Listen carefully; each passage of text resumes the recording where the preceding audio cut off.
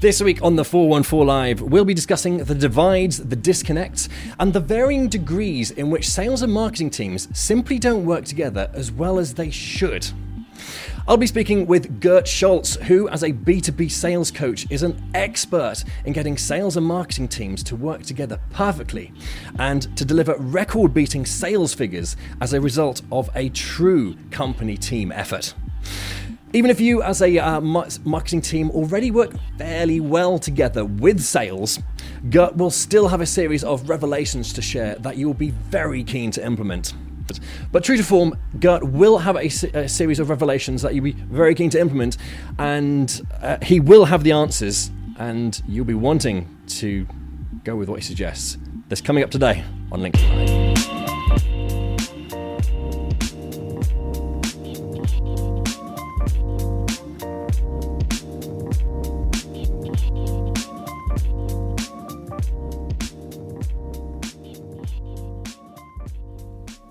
Hi, I'm James Rostand, and welcome to the 414 Live here on LinkedIn Live. So, the 414 is all about helping you as a B2B marketing professional expand and enhance your professional knowledge each and every week. And the way that we do that is by interviewing some of the greatest and most interesting minds in B2B marketing each and every week. And here we are on LinkedIn Live, which is the new forthcoming platform on LinkedIn, and we're very lucky to be one of the early testers for that. And our contribution to the platform is to really make the effort to put out there some really high quality content that you can learn from and you'll get value from.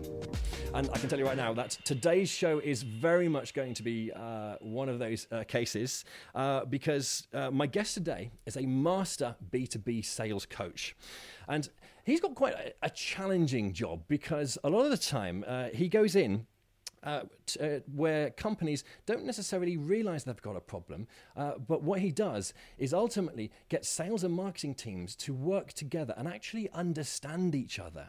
And once they do that, then the results that companies are able to produce are significantly better and significantly more than what they were doing previously when neither side truly understood each other. So, to explain the concept in full and to really let you and your friends over in the sales department get on well, better than you've ever done before, and most importantly, deliver some incredible results. Joining me live from Bradwell-on-Sea in Essex, please welcome Gert Schultz. Gert, good morning. Good morning, James, and thanks for having me on the show. That's great. Absolute pleasure. Gert, let's get straight into it. So what I wanted to ask you first of all was, could you start by giving us a picture of how sales and marketing departments typically view each other, and what are the key problems that are associated with any negative points? Well, James, I think that, and I know that sales departments and marketing departments have common objectives. But they really think and do things differently. And those common objectives tend to be finding new customers, developing existing customers, and holding on to them, over the life cycle. And that's what salespeople and marketing people probably have in common as far as an objective is concerned. But to be honest with you, salespeople often think that marketeers are fluffy and are coloring pictures all day. Salespeople don't really understand much about brand building, brand awareness, brand development, creativity. In their mind, sales is an existential activity. Your next deal is the deal that is going to make it or break it in some cases. So their thinking is really quite different. And if I turn it around for a moment and tell you how marketing people might perceive salespeople, and they probably think they are secretive, they are to the point, they bullshit, full of self-importance. And in some cases that's absolutely true. One of the reasons why salespeople can come across a bit like that is that they get so much rejection day in, day out. It's not uncommon to speak to maybe 20 potential customers and only one is actually interested. So salespeople are a little bit different in that sense. We think differently, I guess. And our actions as salespeople is very much the here and now. So what kind of results does that give? Well, what I find is that the one thing that salespeople and marketing should achieve, or the three things I said, is finding customers, developing them, and then looking after them. That is exactly what doesn't happen. And curiously, communication is critical to both sales and marketing teams, and we just don't do it. Mm-hmm. So what would you say then that's typically infuriates marketing teams the most with what sales departments do, and what can they do to remedy it? I'll give you a short example. Last week I was with a fintech company in London, and while I was talking to one of the sales guys, one of the channel marketeer walked past, and the sales guy said, so-and-so, I just found a really good space on this exhibition, and I think we should go, and I want to have something that engages the customers. And the marketer said, that sounds good. When is it? Well, it's next week. And I think that is a really good example. Timing is just one of those things that salespeople absolutely don't understand from a marketing perspective. The answer to that, of course, is that maybe the marketeer should then spend more time with the salespeople, understand where they're coming from, maybe join their meetings. But also, why don't we see the sales team as our customers rather than another department? And I think that can make a really good difference. Okay, so on the flip side, now obviously marketing teams and marketers are near perfect individuals by our very nature. But supposing there is something that marketers do that might infuriate the sales department, what possibly could that be? And if there is such a thing, what can be done to remedy it? Many salespeople are not very detailed, and they are outcome driven. They want to look at results because that's how they get measured. I think they don't always understand the finesse of being on brand, that kind of thing. And if you work with them, gain commitments from them, absolutely. But don't necessarily share all the detail with them, because that's not something that they are very often interested in. And I am generalizing, right? I realize that. But that would be my tip. Oh, just that, okay. And so once sales and marketing teams fully understand each other, what do you advocate as a key objective on the road to increasing revenues? The central theme around sales and marketing team is the customer. And what we should do is be forensic about understanding the world of our customer. For instance, in the business-to-business environment, most companies that we target will have a website with their values on there, their mission, their vision. And when sales and marketing teams work together, they can really explore and find out about these organizations to better connect the product or the service to those organizations. A standard sales question is, how does widgets, if that's what I sell, how does that fit in your company strategy? How does it help your company make better? How important is that? And those are the type of questions that if sales and marketing teams work together, I think we get a much better answer. And as a result of that, we will make more sales and we will hang on to our customers for longer. The whole value piece around what companies are about and what you are about as an organization, if there is a match and you can find areas where you have joint thinking, there's so much more chance of actually a successful customer relationship. Oh, indeed. So I should say now, actually, coming up shortly, if you have any questions watching here on LinkedIn Live that you would like to put to Gert, anything about joining sales and marketing teams together for the purpose of increasing revenues and overall performance, please do put your question in the comments section. We have our instant question iPad next to the camera here, and if you type them in the question box, I will put them to Gert in a few questions time, and he will give you instant answers Can't say fairer than that. So, Gert, next question then is what else do you regard as being key for a company to increase their revenues and sales figures with all of this? Well, clearly we need to have commitment from customers, right? That is how you make sales. That's how you move things forward. And what I think the best way is to gain commitment from potential and existing customers is to challenge their thinking. So how can we get sales and marketing teams work together to challenge customer thinking? Let me give you another example of that. I was out with a pretty high-powered sales guy, I have to say, and we were meeting a financial services organization. And of course, this is all about rates, costs, discounts, as you would imagine. But what this salesperson managed to do is challenge the thinking of the financial director we were sitting with. He managed to elicit from the conversation that this company had a department almost. You had a department of people rectifying systematic changes in their business processes. And yet the solution that he had to sell could basically do away with that. So he managed to monetize the challenge that company was having with all these issues they were facing. It'll be fair to say that he challenged the FD in his thinking because they had thought up until that time that their product was fine and their solution was fine. But actually, by monetizing and challenging the FD, he managed to break through the conventional thinking, and as a subsequent result is they made a sale. So if we can get sales and marketing to challenge customers, challenge their thinking. And you know what? I go out with a lot of salespeople, and there are always three things that come out during those meetings. Customers loves a salesperson who listens. They absolutely appreciate that. And maybe marketing teams should listen to their customers more as well.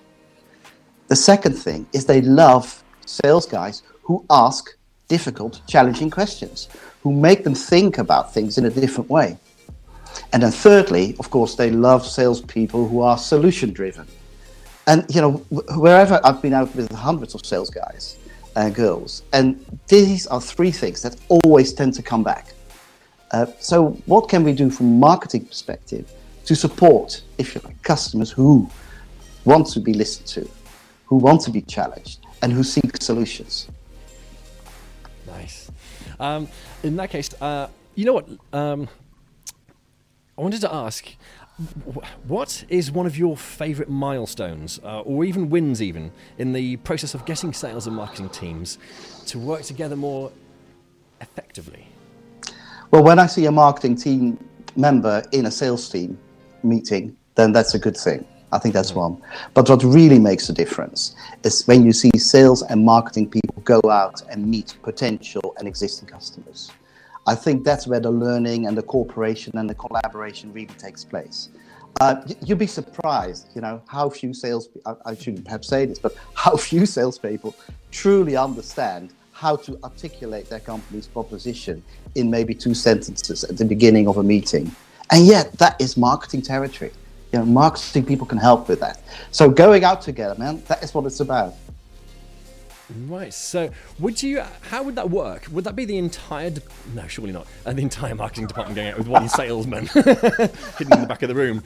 How would this work? How do you get the marketing team to go out with the sales department? Well, you know, it's a bit like the coaching work I do. It's a one-on-one situation. You probably let the customer know beforehand that somebody is coming along, and there is absolutely no harm in saying, look, you know, this is George. He's come out with me today. He is from our marketing department, and we're working on the customer experience today. And you know, that could work really well as long as there's a bit of a briefing beforehand, and you know, take part in the meeting to some extent if that is working. But it is really a matter of just, you know, a one-on-one, maybe 2-on-1, that's possible as well. I guess it depends on the client. I mean, I don't know whether marketing people ever listen to, for instance, to phone calls that take place in the inbound sales team, just listen to what's being said. And there's so much I think marketing people can give to salespeople. Sales is a bit of a lonely profession as well. You don't always have people there with you who can give you a little bit of feedback or perhaps have a different angle on things. After all, I mean, we're both communication specialists, right? Yes, apparently so. Okay, right. So that sounds like that's pretty much almost at the center of your strategy, right, for getting sales and marketing teams to understand each other, actually going out in the field and seeing what it's like for them, what they're up against. Yes, I think this is, it's also, that's a discovery stage, right? And I think we have to do that. But then, can we share objectives? Can we share KPIs? Can we share activity on exhibitions? I mean, I'll give you an example later, maybe, about how that can work. But yes, there is sometimes also this thing, of course, are the department objectives really aligned? Which is more of a strategy question, to be honest. But if the willingness for the guys and girls on the ground is there, I think we can really make a difference. And I see this all the time. Nice. Let me put you a question from Darian Sims, Chief Revenue Officer at Magnify Ned. Darian, hey man. He asks, he says, we at Magnify, a sales and GMT SaaS platform, are massively involved in how GTM strategies are built and executed. And the interlock between sales and marketing is critical here. My company's insights show that 55% brackets of 150 revenue leaders covering 170 billion say the most common barrier to growth is internal alignment. What are your thoughts on that? Or is that... I couldn't agree more there with him, because aligning what sales and marketing, and dare I say IT, for instance, from a CRM perspective, also plays a role in this. So how do you bring everybody in line, and the end point is the customer, or perhaps that should be the starting point for this. What do we want our customers to feel like? What do we want them to do? What do we want them to experience when they deal with us? And that alignment is a key thing.